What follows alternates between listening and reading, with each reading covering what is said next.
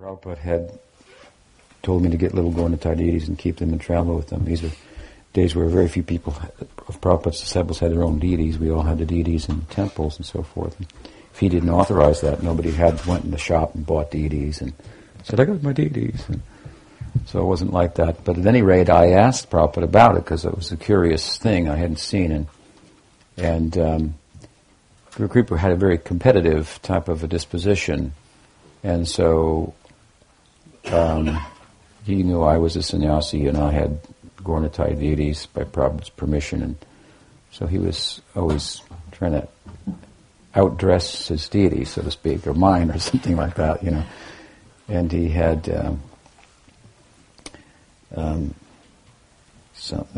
he had some funding to do that.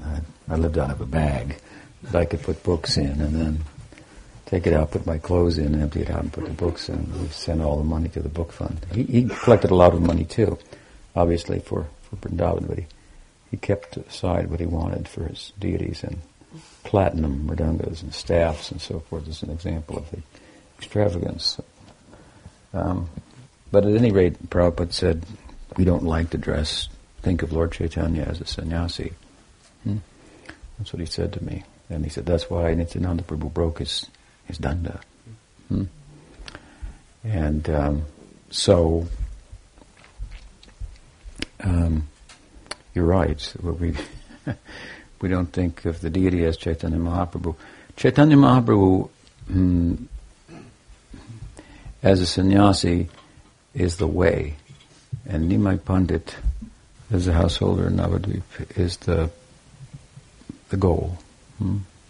This is the idea. And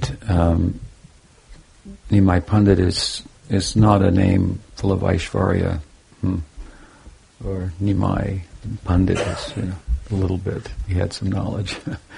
Nimai Pandit, or Vishvambar.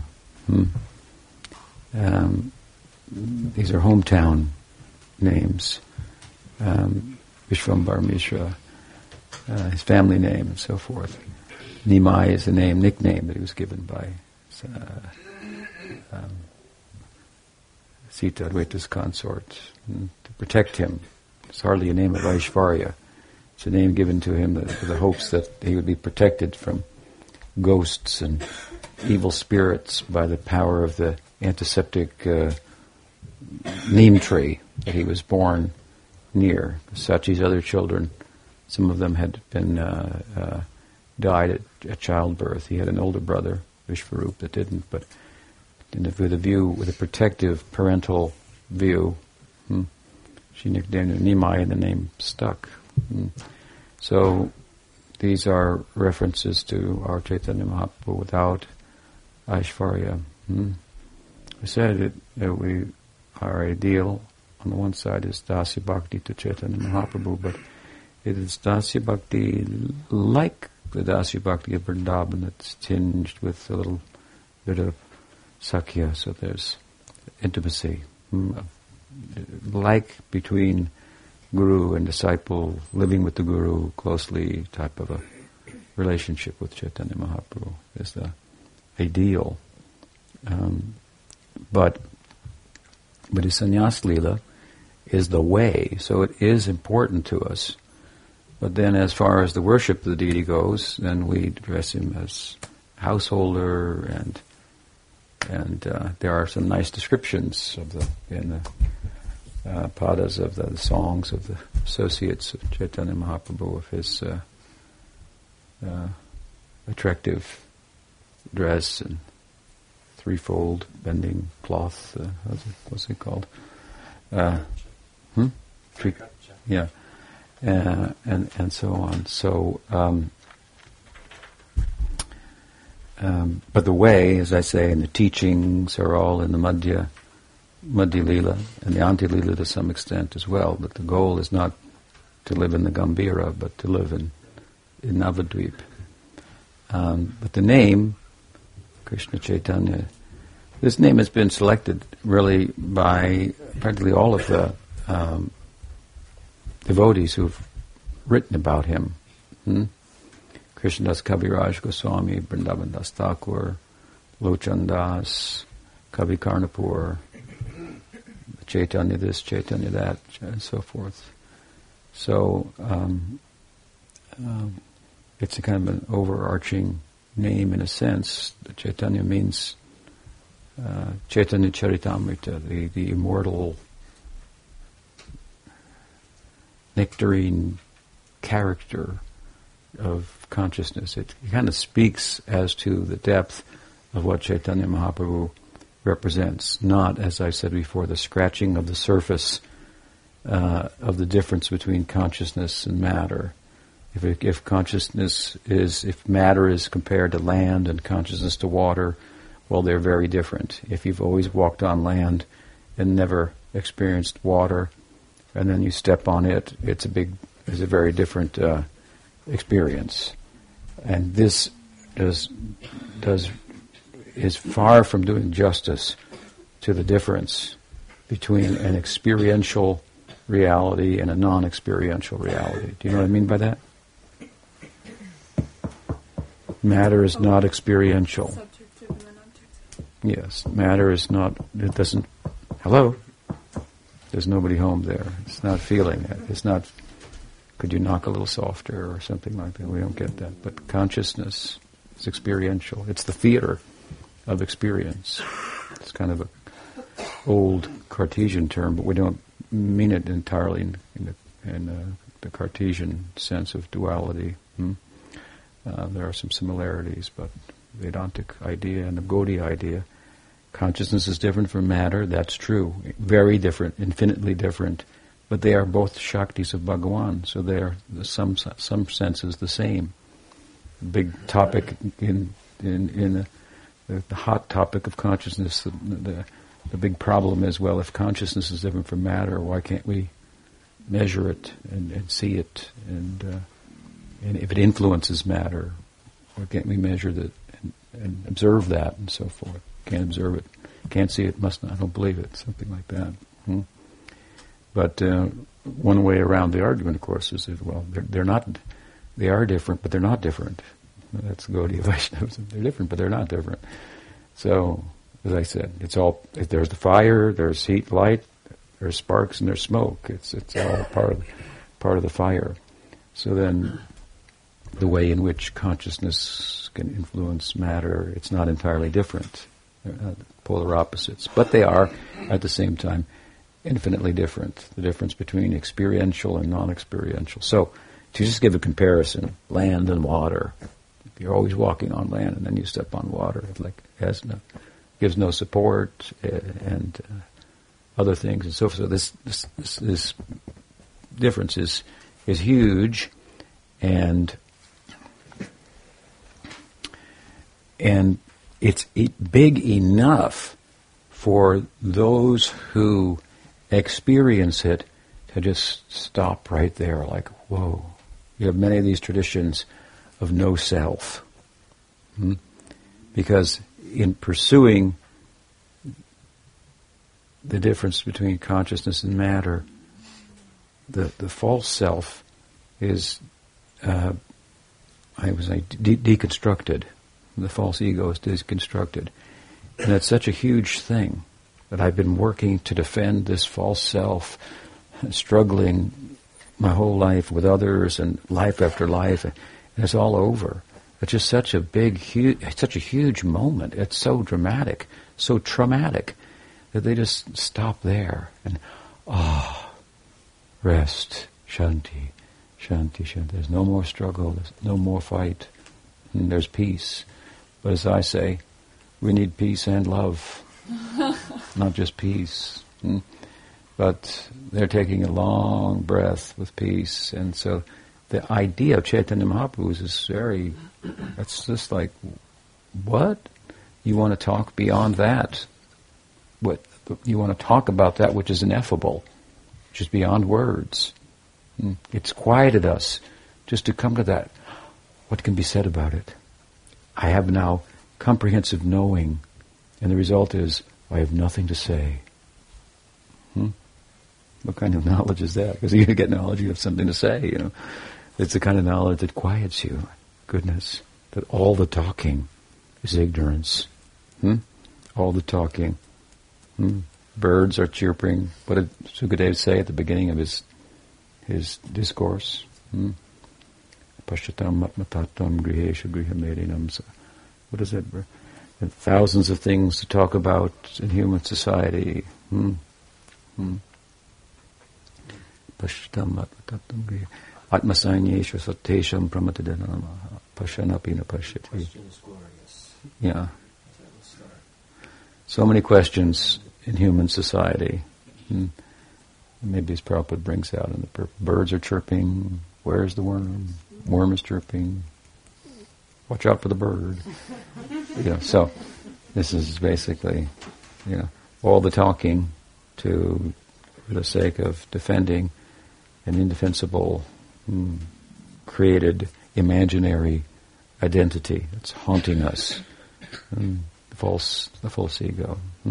So to end that, this is it's unbelievably huge. I mean, it's compared to any measure of material accomplishment, it doesn't compare. You could acquire, as it said in maybe the Bible, the whole world, but with the loss of the soul, you benefited nothing, zero. You're in our terminology, you've gone into negative numbers only. So to arrive at this zero position from negative numbers is just overwhelming, huge. So people, they just can't go beyond. They can't think beyond that even. That's just like we were talking about names and forms, namarupa, and in an ordinary sense it means, from the Upanishads, the world of forms and names and all false. We're giving names to forms and making them into something that they aren't. We're making it up. It's it's just made up. It's a human construct, if you will, coming from consciousness. We're giving value and meaning to things that it's all made up world, fantasy world. So to end that and see that there's no struggle. We're trying to be pleasured, to be secure, to be virtuous, only to find out we are a unit of virtue, we are a unit of security,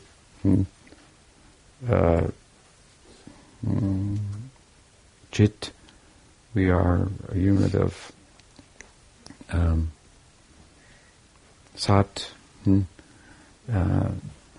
So we are virtuous, we are ananda, we are pleasure by nature, we're of the nature of pleasure. So we're trying to be pleasured, be secure, and be. and you are of the nature of bliss. There's Atmananda. That's not all there is to Ananda. The Atma, because the Atma has Ananda, then it has the capacity for Bhakti Ananda. If it's blessed with Bhakti, then that's another thing. But only because it's a unit of, with inanimate Nirananda, there's no scope for Bhakti Ananda. But in a Jivatma, that's constituted of Ananda, that lives for Atma, its purpose is Ananda. And then when the full prospect of Ananda comes, or in the form of a significant consciousness other, in the consciousness world, then there's great scope for joy, for love. So, these are the topics of Gaudiya Vaishnavism. Therefore, Rupa Goswami says, Vairagya and knowledge, or knowledge and the corresponding Vairagya, the detachment from the world that corresponds with knowledge, real knowledge, in other words, knowledge has a purpose. It's not just a thing. We just get knowledge and that's it. It informs action. So we pursue perfect knowledge that we might be perfectly happy, that we may act in such a way to be perfectly happy. And if we find out that things don't endure, then there's no prospect in relation to those things in terms of having an enduring life and enduring happiness. So that's wisdom. So then detachment follows. But Rupa Goswami, what does he say about knowledge and detachment? They are not angas of bhakti. They might be a little bit useful in the beginning, he says. I mean, this is the end of... By raga, detachment is the way in Gyan Marg. It's not the way in Bhakti. It's a byproduct of Bhakti. So anyway, Chaitanya Mahaprabhu's teaching begins at a different level. It begins into positive numbers rather than zero. So it's the immortal character of immortal nectarine character of consciousness. Consciousness is not a still thing, as it would appear at first. The movement we're driven by as a result of the oppression of the mind and the senses and the false I that we've created by our false mind, because why? Nothing is really mine. So the I that corresponds with what I think is mine is as false as the sense of proprietorship that it arises out of. Right? So Gaudiya Vaishnava is about not that I am American or I am Indian. That's such a small thing. Not that I am, which is huge compared to I am American or I'm a man or I'm a woman. I am this or that. No, neti neti. I'm not this, I'm not that. I am, that's huge. And I am a gopi. That's like super huge. So this is the topic of Chaitanya Mahaprabhu's Chaitanya Darshan, not immortal character, nectarine character of consciousness. Plumbing the depths of that? Use the water analogy, the ocean. It's not just whoa. It has you can't stand on it, and it has a different texture, and you can drink it. You can't drink land. And so it has, a lot of differences, but then it has fish and it has mountains in it. It said it has a fire at the bottom. I don't know, but that one. There's a Vedic idea. There's a big fire at the bottom of the ocean. Of course, fire makes water. We know that, right? From fire, the sun comes rain. So, to plumb the depths of the world of consciousness, this is the idea. So, it's a way, I think, I thought about this some time ago, using that name as they've all used that name. Two ways to think about it. Let's say one way, it speaks about the Leela of Chaitanya Mahaprabhu, upon which paying attention to teaches you the goal and how to arrive there practically. So if you study carefully Chaitanya Mahaprabhu's Leela, you see the goal is Navadvip. This is the beauty of Chaitanya Bhagavat, because we like the beauty of Chaitanya Charitamrita because there the very refined theology of the Goswamis is found. You won't find that in Chaitanya Bhagavat. Very refined, sophisticated theology, and it's what Rupa Goswami's experience of Chaitanya Mahaprabhu, that is Chaitanya Charitamrita. And Krishnadas Kaviraj Goswami is just very faithful to that. And so that's the culmination of all the theological ideas of who is this Chaitanya, Nimai Pandit, Sri Krishna Chaitanya, who is he? Very scholarly. Chaitanya Bhagavat is different, but it's a very important contribution because, and Krishnadas, why he defers repeatedly to Vrindavan Das. It's not just because he came before him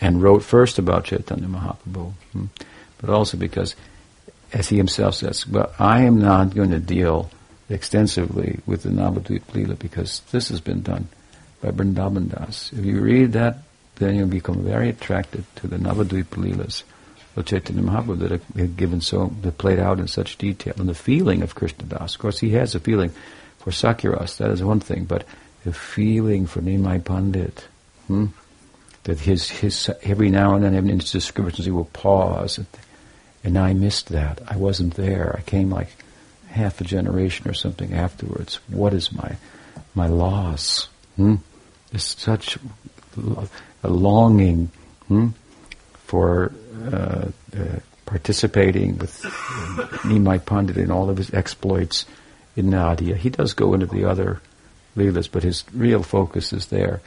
I mean, he doesn't tell the Puri Leelas, but Vrindavan, but Krishnadas says, well, I'll defer to him on the Navadvip Leela. I'm going to speak more about other. He also speaks about them. But so this is the excellence, of, in one sense, of the Chaitanya Bhagavat. But it's called the Chaitanya Bhagavat. And Chaitanya Charitamrita, and Chaitanya Mangal, and what's Kavi Karnapur's book, Chaitanya Dayanantaka, or that's his drama. But there's an overarching name that speaks about him in terms of the role he played in showing the way. And I think if you study that carefully that way, then you can know what is the goal. In one sense, those teachings are more pertinent to us, more important to us. You have to learn the way. Everybody wants the goal, but when you talk about the way, then they've got something else to do. Like I said, everybody wants a Siddhadeha, nobody wants a Sadhakadeha. We should know, and that's this is my perspective here. You want to know what is the goal. This is not for the boogeyman or something like that you can't talk about. You want to know what is the goal, theoretically, and you want to know where you are. And then you want to know that the goal is so nice that I'm not going anywhere, even if it takes me a long time to get there. And very few devotees, very few among you will be able to sit and do the bhajan in this life. You have to be prepared for that. You have to not care about that.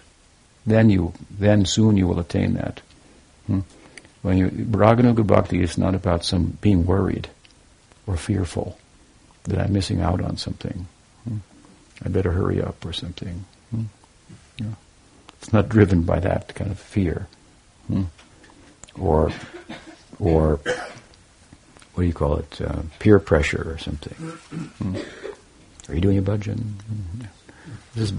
Bhajan is not easy to do. This is for advanced devotees. You may not become advanced enough in this life to sit and effectively do your bhajan. But that's if you're okay with that, and you're not going anywhere, and you're ready to you know what it is theoretically, you're ready to work hard with your sadhakadeha and shed. Bhaktisiddhanta Saraswati Thakur asked his disciples to shed every ounce of blood in their body for establishing the mission of Bhakti Vinod in the world and so forth. Then your next life will be much different, something like that. So, we talk a little bit about it, but we emphasize this: that love is born from the womb of sacrifice. You don't talk about love unless you're willing to talk about sacrifice. So we should know something about the goal enough that we revere the goal. What is Raga Bhakti? Pujala Raga Patagaurava Bangai Matala Harijana Kirtana Rangai. With great regard we revere those people with the inborn bhakti.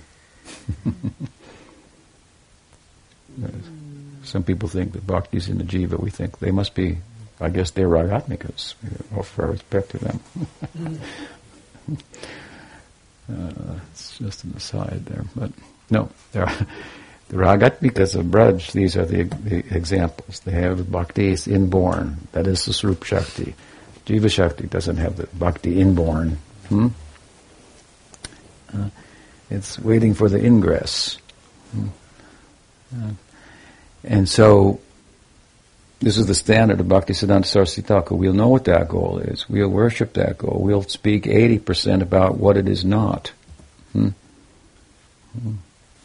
Yes, we do spend a little time speaking about the difference between consciousness and matter.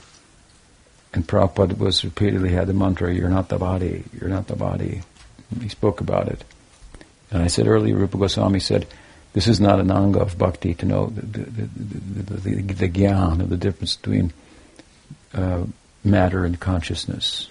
This is the focus of the whole of Advaita Vedanta, and they don't understand the difference. They think that the jiva, there's no jiva, so they miss the point somehow with all their focus on it. There is a jiva. Yeah. But that said, Rupa Goswami says this, and it's true. He says it may be a little useful in the beginning. Depends on the culture. So, in a culture where it's accepted that there's a difference between the body and the self, and the goal is mukti or whatnot, then the emphasis can be less. In a society of materialism, this is not the culture that he was writing his book in. We live in a materialistic culture where materialistic ideas predominate and so forth. And the idea that consciousness is reducible to matter, or it's a what do they call it? Excrement of the brain, or something, emergent property of the brain. It's all these ideas. So there's some, in this culture, it's been used for speaking about this basic idea to get a footing in basic Vedanta, and then it's like if you have a stalled car, then you have to push it, but once the engine goes, then some beginning. But at any rate, then, we speak about the whole spectrum, the goal to the bottom. As I said, you enter the mall, you want to go to room 108, there's a map, room 108 is here, and you are here. And you have to know both points. And you have to be, if you know what 108 is, it doesn't matter where on the map it says it is. If it says you got to go to the top floor, and then jump to the next building, go down the stairs, and up the next escalator, and so forth. You know what it is. You're bitten by that. It's contagious. And I just want to know where it is. I don't care how far it is, how long it is. The example of Mukunda in Mahaprabhu's company is very appropriate, a little bit different, but he had made some offense by Mahaprabhu's estimation, so he said, I don't want to see Mukunda. So the devotees, of course, they nonetheless were sympathetic to Mukunda, so they went to see him. And he said, if you see Mahaprabhu, when you see him, ask when I'll again get his darshan.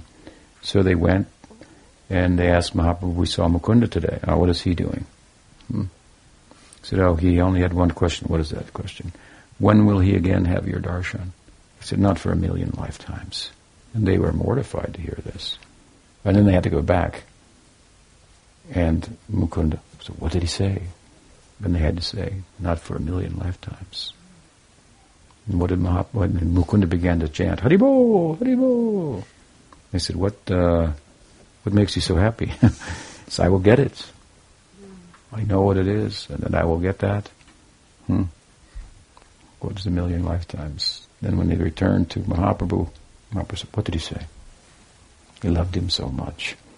What did he say? I said 1,000,000 lifetimes. What did he say? And he said, he began to chant, I will get, I will get. Mahaprabhu said, bring him here immediately. So, with some patience, and it's embracing the life of sacrifice. We have to live with one another. That is very troublesome. Nobody's going anywhere, that we should understand. So we do need to get used to one another. Nobody's going anywhere. Whatever exists will always exist. Whatever does not exist will never exist. So with these ideas are important. Higher ideas, they will come. You don't have to always even learn about them. They will come. If you properly connect, there are nice examples. Pujapad Narayan Maharaj told a story once, I think, of some disciples of someone, Jagannath Das Babaji. They went and he told them, worship Tulsi, serve Vaishnavas, chant Krishna Nam, something like that. Gave them some basic instructions. And then when they came from there, other friends asked, you got initiated by Jagannath Das, and did he give you your Siddha Swarup? And no, he told us just this. Oh, that's all he told him.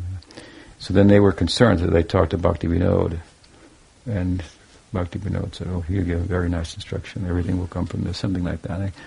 He told it a little better, but the better punchline. But Shuddha Bhakata Charana Renu, as Bhakti Vinod Thakur sings. So we want to know the goal. We don't want to be uneducated, foolish, and we don't want to think the goal is taboo. Don't go there. They go there. Over there, they go to Tripurahimers and they talk about all the higher topics. And we're just explaining things that Prabhupada himself wrote about, that you can find in his Nectar Devotion, Chaitanya Charitamrita. Sometime you got to pick it up and go, all right, I learned this part here now. What's this about? What is he saying? This bhav, that bhav, anubhav, chai bhavs, bhava bhavs, this kind of bhava bhavs. These are all things to learn if you got some aptitude. If you don't, you just catch on to somebody, hold on tight to somebody, that a good guide and so forth. And then we have to work our sadhaka day. There has to be scrubbanam, mappanam. That's the reality. And this is the movement. This is the movement of Bhaktisiddhanta Saraswati Thakur and our Prabhupada and Sridhar Maharaj also. This is a great wealth, actually. We're not just to sit idly as in stages of anishta bhajana kriya and try to do lila smaranam all day long. That's not appropriate. Get busy. Do something for Mahaprabhu. You have a sadhaka deha. Even the Goswamis, what do you think they were doing all day long? Do you think they were just sitting and doing bhajan all day long? Don't think like that. How do you think they built Radha Govinda temple? Rupa Goswami designed it with a blend of Mughal and Hindu architecture for harmonizing amongst the people, these different religious ideas and so forth. I mean, they oversaw such things. They obviously they were busy writing books, and it's not that they just closed their eyes and the pen just moved. They had to read other books and study them and find this and so forth, and so.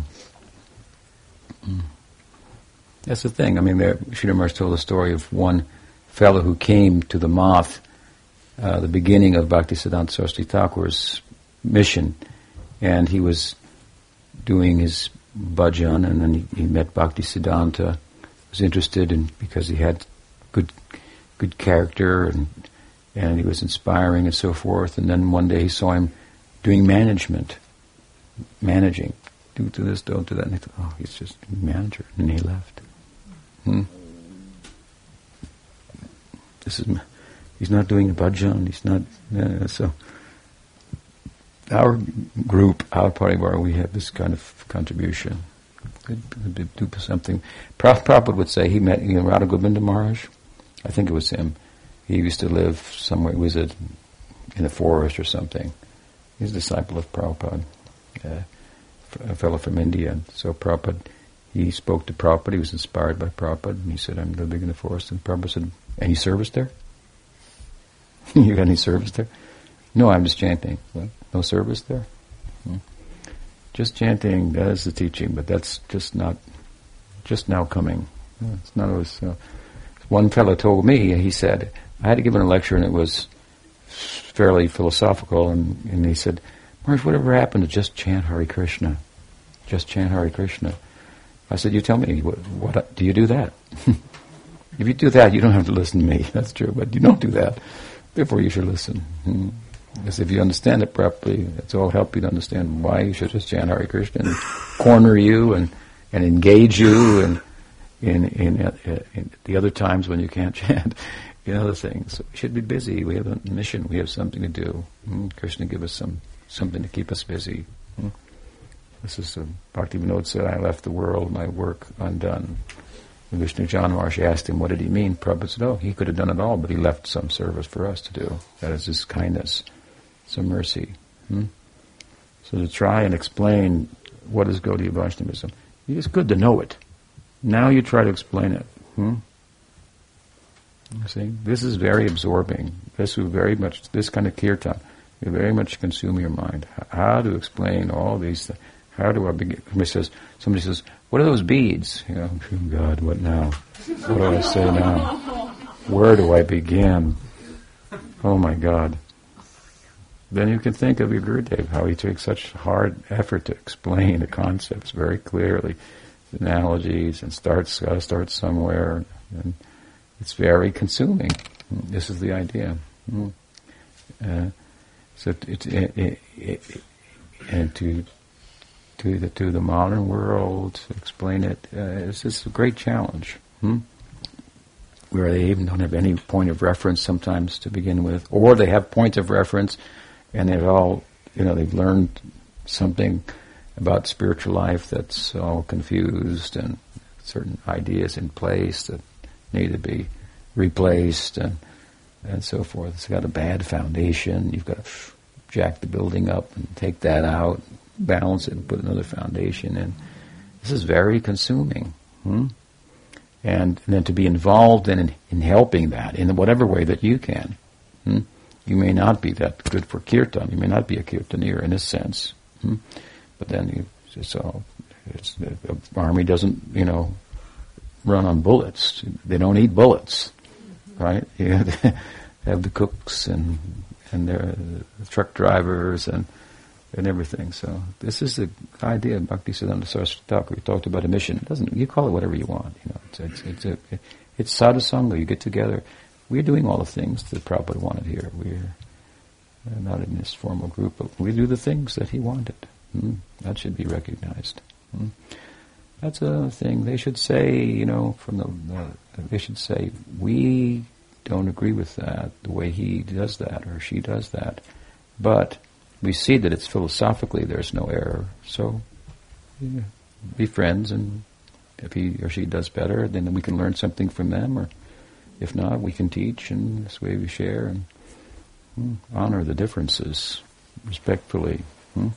It's certainly honorable and noble for weak persons like myself to take shelter of Sridhar Maharaj in the absence of Prabhupada, as they think. I'm weak. I'm happy to say that. So I try to get all the help I can. I get help from you. That's why I'm here, to get helped by you. Keep me busy. So, different ways to execute, different ways to think about preaching, different sentiments that will come in the devotees. That's the beauty of Gaudiya Vaishnavism.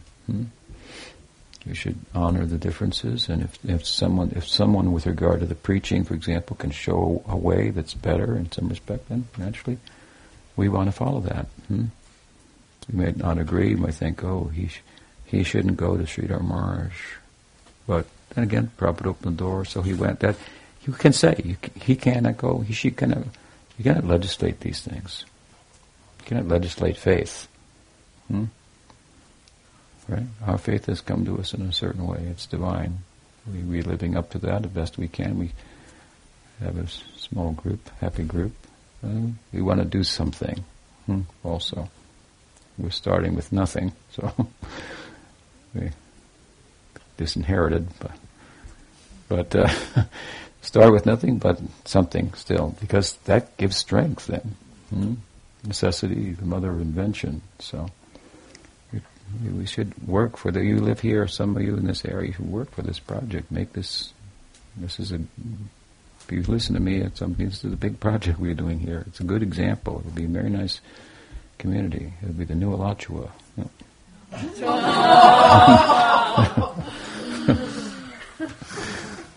Just kidding. Got to have a new, or it's all going to be new. Following Prabhupada's standard. No, it's different. It's different. It's got a different kind of name. So, but it can consume you. It very much can consume you, whether you're householder, vanaprastha, monastic, as may be the case, young or old, and so forth. So, you may not be able to sit down in this life and meditate on Krishna's eightfold Leela and realize your truth. But you don't try to do that in a false way, an imitative way. Get busy for Krishna. Learn the teachings. Not that you don't know the teaching, but you know the teaching, so you can answer. And we're here, and that's why we do like we do here. Not that we don't know. So anyway, that's long answer and a little sidetrack, but I think they named the books after Chaitanya Mahaprabhu, after his. It speaks that the name speaks about.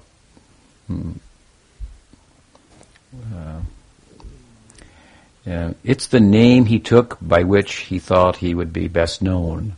And those leelas, the Madhya Leela, that will attract the most attention. There's some Aishvarya there. He's a sannyasi.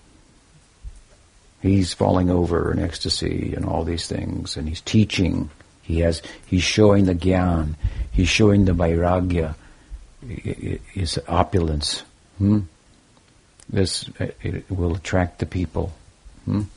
They're attracted in there, and then they hear the teaching, Sanatan Shiksha, Rup Siksha, teaching Sarvabhauma Bhattacharya, so on and so forth.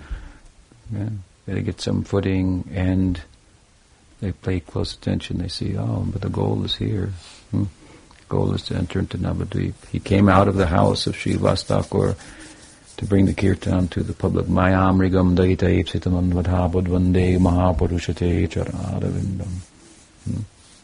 Tyakta sudus charisurib sitaraj lakshmim dharmishta arya vachasa yaragadanyam. Mayamrigam daita ipsitam vadhabad vande mahapurushate charanadavindam. Lochandas has him telling Vishnupriya, in this Leela, we are born to cry only. In this Leela, we have to cry for the jivas. He's taking sannyas the next morning, and she finds out, she figures it out. He doesn't say yes, he says, Devi, in this Leela, here we are again. In a new drama, a new chapter, another Leela. And this Leela, we're supposed to cry for the jivas. So she cries in his absence and sets an example, love and separation. He chases after those bewildered by Maya, shows his mercy to them. And his sannyas Leela would be attracted to that. He's the savior. He's the Eastern savior. We just broadcast Nimai Pandit. Vishwambar, happy householder, in Nadia doing kirtan, worshipping Krishna. It doesn't have the draw for the common persons. So they bring attention there, and then if you pay close attention, you find, what is the difference between Navadvip and Jagannath Puri, and the Sannyas Leela? Yes, we're drawn to him, but then we find we cannot get as close as we might like. What is the sacrifice in Navadvip for Mahaprabhu taking sannyas? That is, Jesus died for the sins. Mahaprabhu had to give up his mother. Well, so it wasn't a big thing, but who was his mother? What is the nature of her love? This is very difficult to give up. If you understand it properly, the sacrifice is huge. To give up the company of Vishnu, to leave Navadvip. I mean, he's a boy who had everything. The whole town loved him. And what kind of love they had. So deep. Prem. And for the jivas he's going. So all these things understood through the Madhya Leela. Study carefully. This is the goal, to go there. That until he does Sankirtan, and he's in the public eye, he's out doing outreach, traveling, and he's a public figure.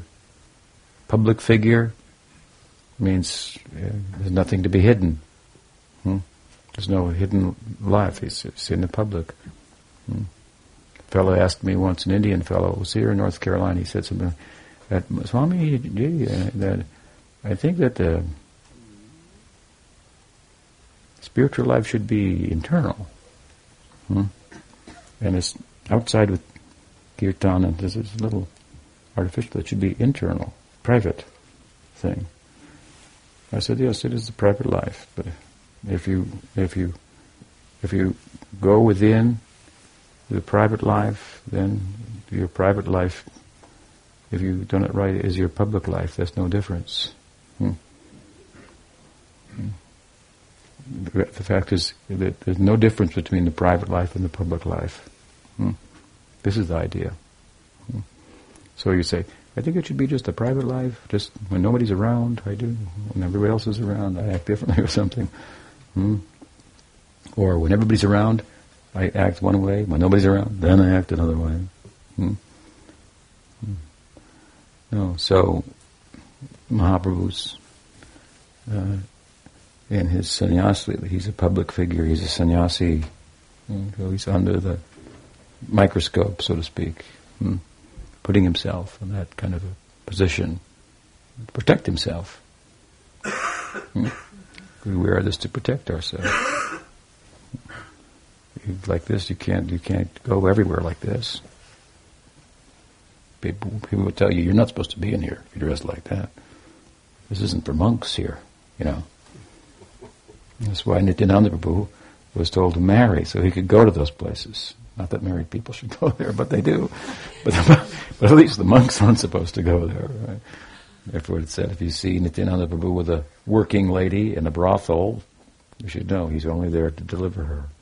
But if Mahaprabhu would go there, was this a sannyasi who's gone to the brothel to preach? Sure.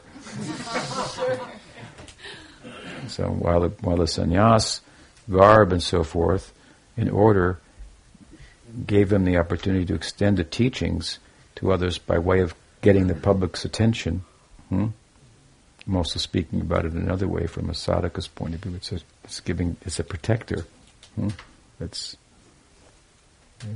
You've put yourself in a situation where it's difficult to deviate without consequences.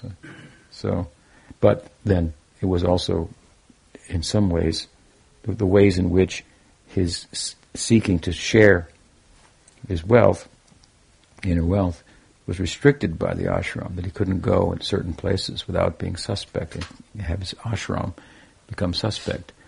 Nityananda Prabhu was, for this purpose, was his extended mercy. He sent him to preach to the downtrodden peoples and so forth. So, there you find Chaitanya Mahaprabhu is a public figure. And then his private life comes also, in the end. You follow how you enter into the Navadvip Dham, enter into the Braj Leela. See how active Chaitanya Mahaprabhu was. Preaching. I mean, he did it differently than we are doing necessarily. There were temples to go to and stuff. He wasn't building temples, but we're in different territory here, so. But he was very active, and a visible person. And then, by the force of his canvassing and public life and so forth, his inner life fully awakened, and in Antilila, and he's retiring. This is a situation, I said, many of you will not be able to do that in this life. Don't be discouraged. Don't be discouraged, and don't be deceived by others who tell you, if you're in our group, you'll be able to do this. This is not for everybody at once. This really requires some qualification. And so true beauty is act according to one's adhikar, one's eligibility. And you apply yourself there. It doesn't matter, householder, monk, how you apply yourself, given your psychology and your situation. That's the best situation to be in. And in all of this, I had to say, be active, do something for Chaitanya Mahaprabhu, for Bhakti Vinoda in the world. Love is born out of the womb of sacrifice. It's not. It's from Chaitodarpada Marjan, cleansing the heart. This is the first stage. But know the theory well. So we are You say Tripura Maharaj is talking about higher things? I don't think it's very high. It's just very practical things. Talking about all those higher things. We're talking about keep busy for Krishna, but we also say you should know. There are some important points. What is the Jiva Tattva? What is Guru Tattva? Confusion about these things has derailed so many of Prabhupada's disciples from being able to effectively practice. So these tattvas, they should be understood. Anyway, so I think anyway they named the books after Chaitanya Mahaprabhu, and that was in as much as that was his public life, and there's much to learn from that. That will draw the attention of the people. There he shows some mysticism, some Aishvarya. In Navadvip, this is he's more human-like. This is just, from the Indian socio-religious context, he's just a householder in Bengal doing kirtan. People making something, if he comes to us in the house, you should pay attention to him. Something like that. So, what else? Subal? I have a question about the project here, Saragrahi. If you could speak about it in terms of the map at the mall. We are here, as all of us in the Sangha. Yeah. We're at different stages and we're at different geographic locations. And then from your personal perspective, okay, so we're here as the Sangha, individual members, and the project, Saragrahi, is here at this point, and this is the goal, and kind of how you see us working together as a Sangha with practical things to do to, moving. It'll be different for different persons in different situations, but appreciate your interest. So I can't. There's funding is required, so many people are busy just funding their own situation. Householders, and so fair enough. Therefore, they should take some percentage of their earning for the project. And where you send your money, that's where your thoughts go. And there's no giving unless you feel it. So, right, some pinching should be there, and keep you honest. So this is the basic way, because again, many people, they have families, kids. There's so many things calling on them, so to speak, but they always go to work because all those things calling on them are calling for funding. They're all the little birds in the nest with the mouths open. Feed me, feed me. So there you go. You're listening to that kirtan, and you're off to work. You are, and so forth. And so that's something you don't miss. That's like clockwork, right? So you're on the clock there. So then you have to utilize that, so to speak, in that context. And you have to, from there, you have to take some. You have to listen to Archon City seminars about tithing or something. She gave one, didn't she? Right? And then so you take some percentage and you give to the mission, like you pay taxes to the government, something like that. And if all you do that, you find, wow, Saragrahi is really growing. It's really, every time I come there, there's more going. It's all for you. It's an investment. So, but the idea overall is, that it's good to have a community, and that is, and a rural setting is very good. A more agrarian oriented type of community is not only good for us, it's good for the planet, and it's a good it's an example that people who already have some place, so to speak, in their mind for Eastern spirituality. I mean, this country has 7 million vegetarians and 20 million people, 22 million people, 23 million people that are sympathetic to the vegetarianism. They resonate with them. So you can guess that all those people also resonate with cultural diversity, Hmm? Some people want to do like a Krishna West. Well, there's a lot of East in the West. Hmm? There's 30 million people, that's 10% of the American public, that are sympathetic to cultural diversity, and they don't like, just we're Americans. They find that uncomfortable. Hmm? And so they entertain alternative ideas and so forth. And so they'll be open to a culture like ours, which should be adjusted for the West, and so, but still it brings certain cultural items that are attractive in and of themselves. Hmm?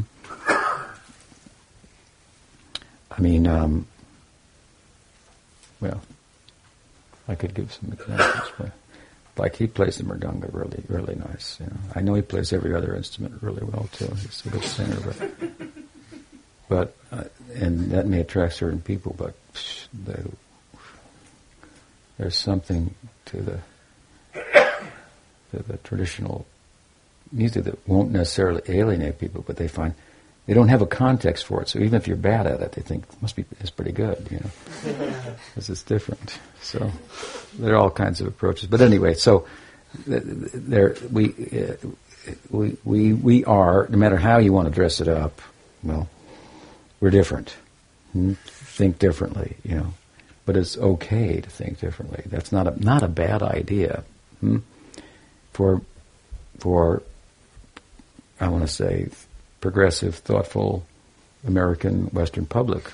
So we want so an agrarian-based, sustainable type of community where like we have a dairy here. We have a barn, as we set up for 4 cows. We can provide with 4 cows 100 families in the immediate area with milk on a weekly basis, raw milk from the dairy. So this is a nice way to interact with the public. And then they come once or twice a year and meet the cows and have a feast from the bounty, from the organic gardens. So this is a nice way that Prabhupada thought would be, exemplary. And so we want to do that kind of thing. Prabhupada wanted that. There's, I think, some wisdom to that. So a community and an agrarian kind of oriented, more so than industrial type of community, and you have a beautiful, it should be beautiful. It should be beautiful, attractive in itself. That just going there, people feel like, oh, this must be spiritual. There's trees here, or whatever, something like that.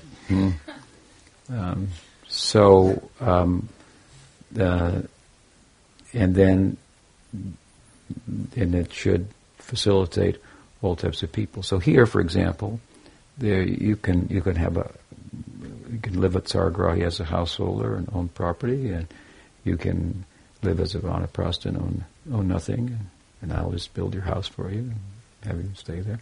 Or as a monk, monastic, male or female, and then the surrounding areas is very affordable. I'm from California. Practically, it's very affordable here to buy land or a house and so forth. So it's easy to live in the community. There's facility for working, and so this is a very beautiful place. Western North Carolina is.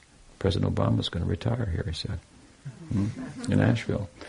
So whatever that means, but it's attractive. It's a beautiful setting and so forth, and it's a very alternative community. And out of 30 million people in North America that are sympathetic to, would have a sympathetic bone in their body for Eastern spirituality, nonviolence, this kind of thing and so forth. Per capita, there's a lot of them here in this, counties surrounding Asheville. So it's also a place then, like when I first, by force of circumstances, left ISKCON, I thought, what to do now? And there you are, you're alone, dressed like this, with no money, and you might not even have books, because they belong to the temple, and so forth. So what do you do? And I thought that in ISKCON we tended very much to preach to mainstream America. That's what we did. Kmart people and stuff. And the level of the discussion was vegetarianism, reincarnation, anti-Mayavad, Krishna is God. These were the kind of themes. And so, and most of us were from alternative America, but we kind of like turned away from alternative America because they were in Maya. and we, meanwhile, Eastern philosophy had an impact on alternative America. So anyway, I thought, I'll live in alternative America. And so then I felt I could dress like this and be a Swami, and people would understand it and so forth. So I developed a language and so forth. And by the force of circumstance, I had to write books because we couldn't get books. So I think that this is the idea in this regard for this community here, instead of, some other place, some flat land place, that's doesn't have that same type of alternative type of space. There are some Baptists here, I realize that, but still, I mean, different ones than you, different kinds. There are Hare Krishnas too, so it's a problem both ways. But the devotees need to live in a place where they can be accepted for who they are and feel good about who they are, as householders and so forth, and not be this like Superman and Clark Kent, where back from work I change, and then off I go, and I'm somebody else, and I can't talk about. So to live you want to be part of the world, and you don't want and otherworldly. You don't want to be so insular. Bhakti Vinod was integrated with the world. The Goswamis were integrated with the world. They had the attention of the aristocracy. Bhakti Vinod was a talking head of his time. They'd say, "Let's go to Bhakti Vinod on this. Thakurji, what is your opinion?" And he would have it. Right? He was plugged in. But the community was supportive. So if there is any community that will be somewhat supportive, it's those who are interested who are alternative in their perspective and so forth. So then you community in that kind of situation hopefully lends to having meaningful relationships with people in and around, and you're visible, you're part of the community. Somebody said to Hari Bhakti, "Oh, you're one of those up there." That's cool. Wasn't it? Just said something like, okay. So anyway, it's gradual. We've got to let them know who we are. But it's a community that you can live in, and then there's ways in which you identify with other people outside of the theological and philosophical ideas you have, and you don't have to try to convince them. Otherwise, you don't have to change them. You don't have to. They got there, and by your example, maybe they find it attractive and so forth.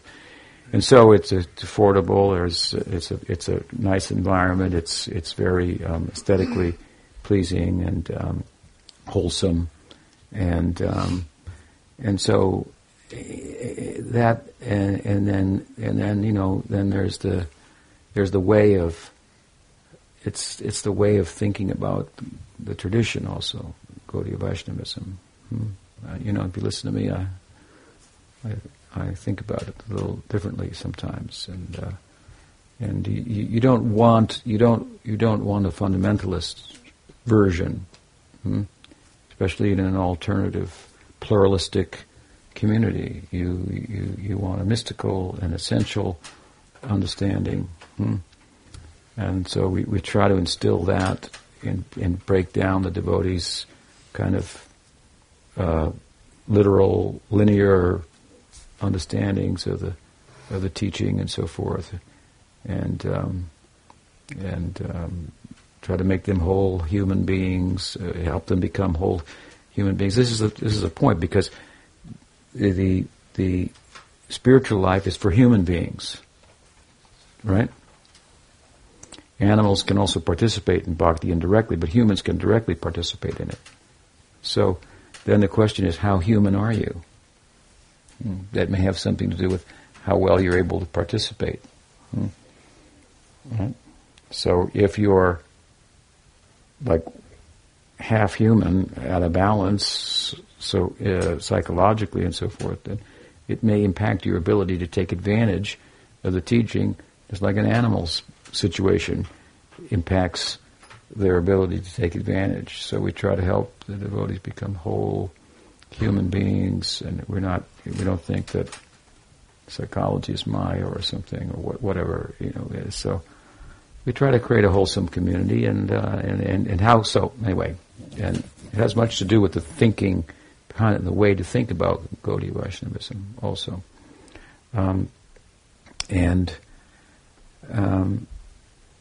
Some groups are more insular, and then you don't have to answer questions sometimes as much. You just speak to the crowd and so forth. So I would like to see a less insular community, that any question can be asked, and you may not get answers for all, but you're encouraged to ask and to think also. We don't want to dumb it down. We want to make people think more, grow, and we accept that they're intelligent, they're sincere, and we treat them like that, rather than they're too dumb, you don't ask a question, that's Maya, you're speculating. I mean, we don't have those kind of answers.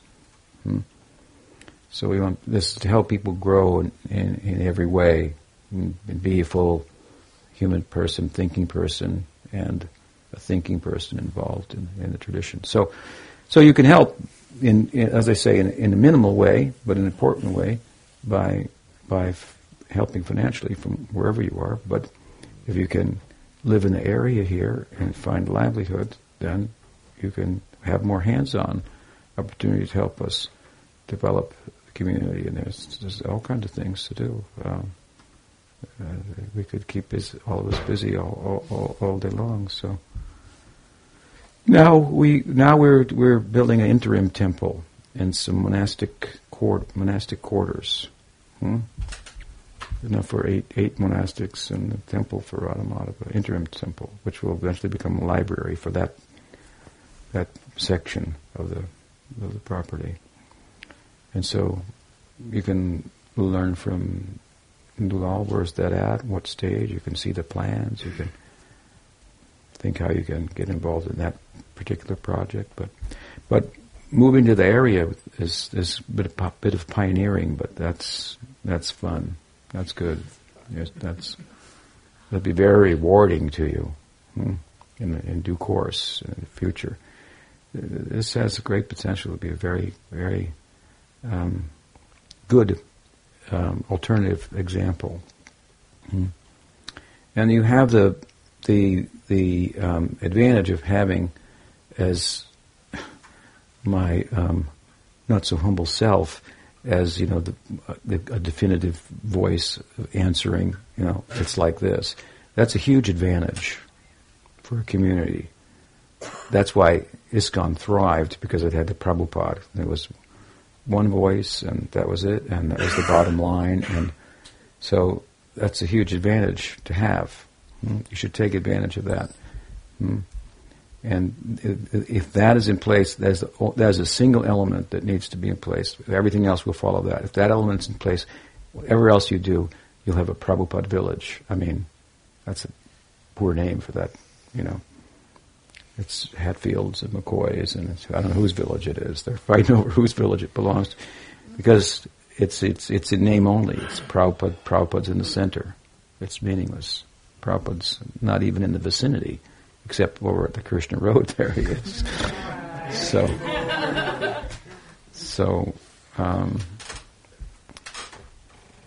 that's for whatever it's worth. I mean, you like me, some of you, so that's why you're here to some extent. So take advantage of that. If that piece is in place, then you have the potential to really build a nice community, set an example. And you do that, and then a second one to do it in upstate New York or Madison, Wisconsin. They're easy to do after that. Then you have resources and example. Now imagine if you had in this country 10 communities like this, or you provide, as I say, 100 families for milk and for other things with growing, and there is for Saragari, there's also a commercial kind of aspect to it, where you have a certain area that's designated for commercial purposes, for facilitating yoga retreats, other types of retreats of people of perhaps different persuasions and traditions, and you provide the housing and the prasad and so forth, and so you have it's very eclectic in a sense. It's inclusive in this way, and those people then are free to interact with the community. It's monastery, it's temple, it's kirtans, and overflow into it if they so desire. You don't have to go and we don't have to try to convert them necessarily. We just facilitate them, and they interact with us as much as they like, and it makes for an economic engine that makes sense. And so that's a way of, as I said earlier, being integrated a little bit more with the community. This happens to be a very kind of vacation place, also a retreat type of place, so it works very well.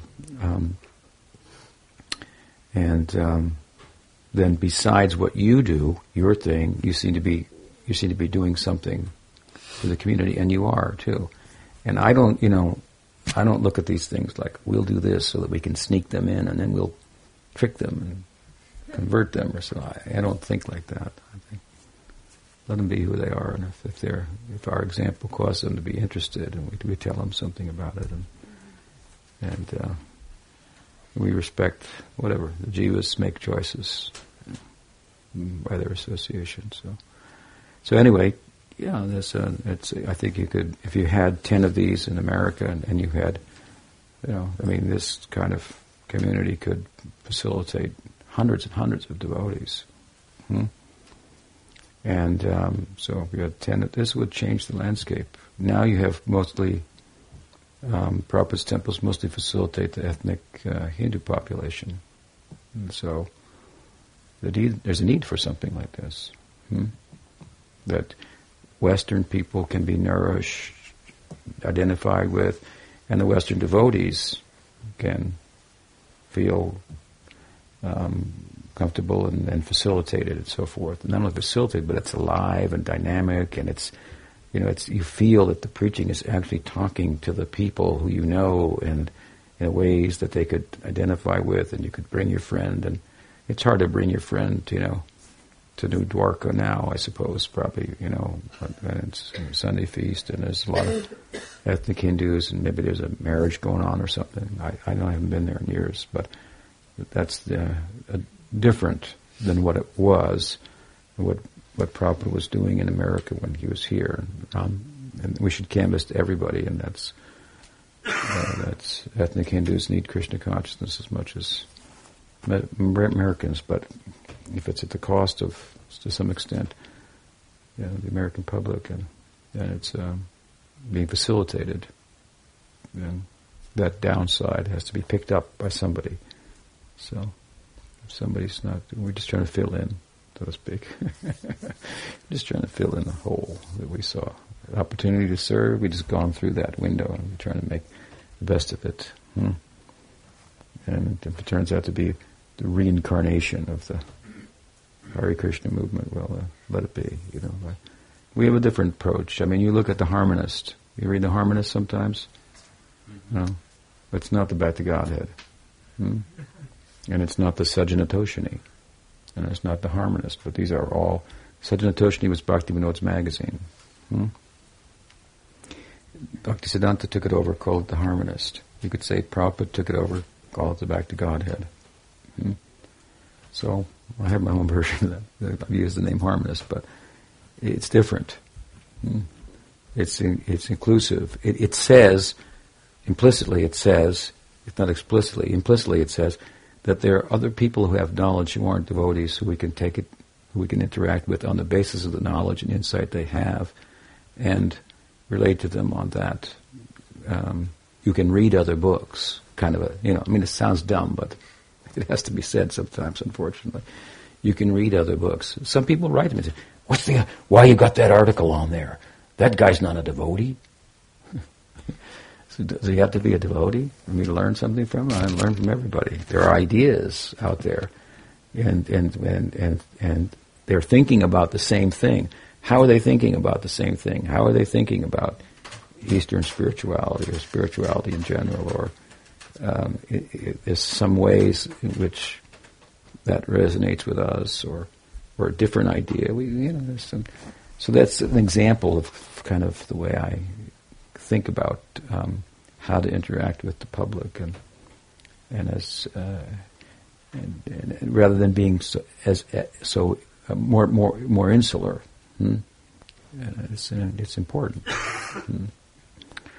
I want to do another one. I have this idea of a website that's like a bookstore, or maybe a library, and then all the books that I've read or other people tell me about that I think have value, for 10 chapters, and the last 2 chapters, well, I don't know about that, but, whatever. They're available. They're reviewed. There's discussion of them, and so forth. And then there's video. Then there's movie night. So once a week on the site, there's a movie. And then we have to pick the movies, and then the movies are to be discussed and so forth, and what the implications are from our perspective, and so on. And so this way, kind of more integrated kind of approach, good for devotees. They're doing that stuff anyway. They're out there, way out there. So bring it all in instead of it's okay. That's where you're at. That is where you're at. Why pretend otherwise? And then try to do something with that, so that can be taken advantage of also, and you can. So anyway, something like that. And so you have 10 communities like that. This will give a different face to Gaudiya Vaishnavism in North America, which is still, the leading, most influential place in the world. So I'm American, so that's my field here. I feel I've been put here for a purpose. So I was used to representing Prabhupada in a way that I felt was very contemporary, speaking to people. I thought, well, we have the answer to this, we know about, and so forth. And so that's I like to be like that.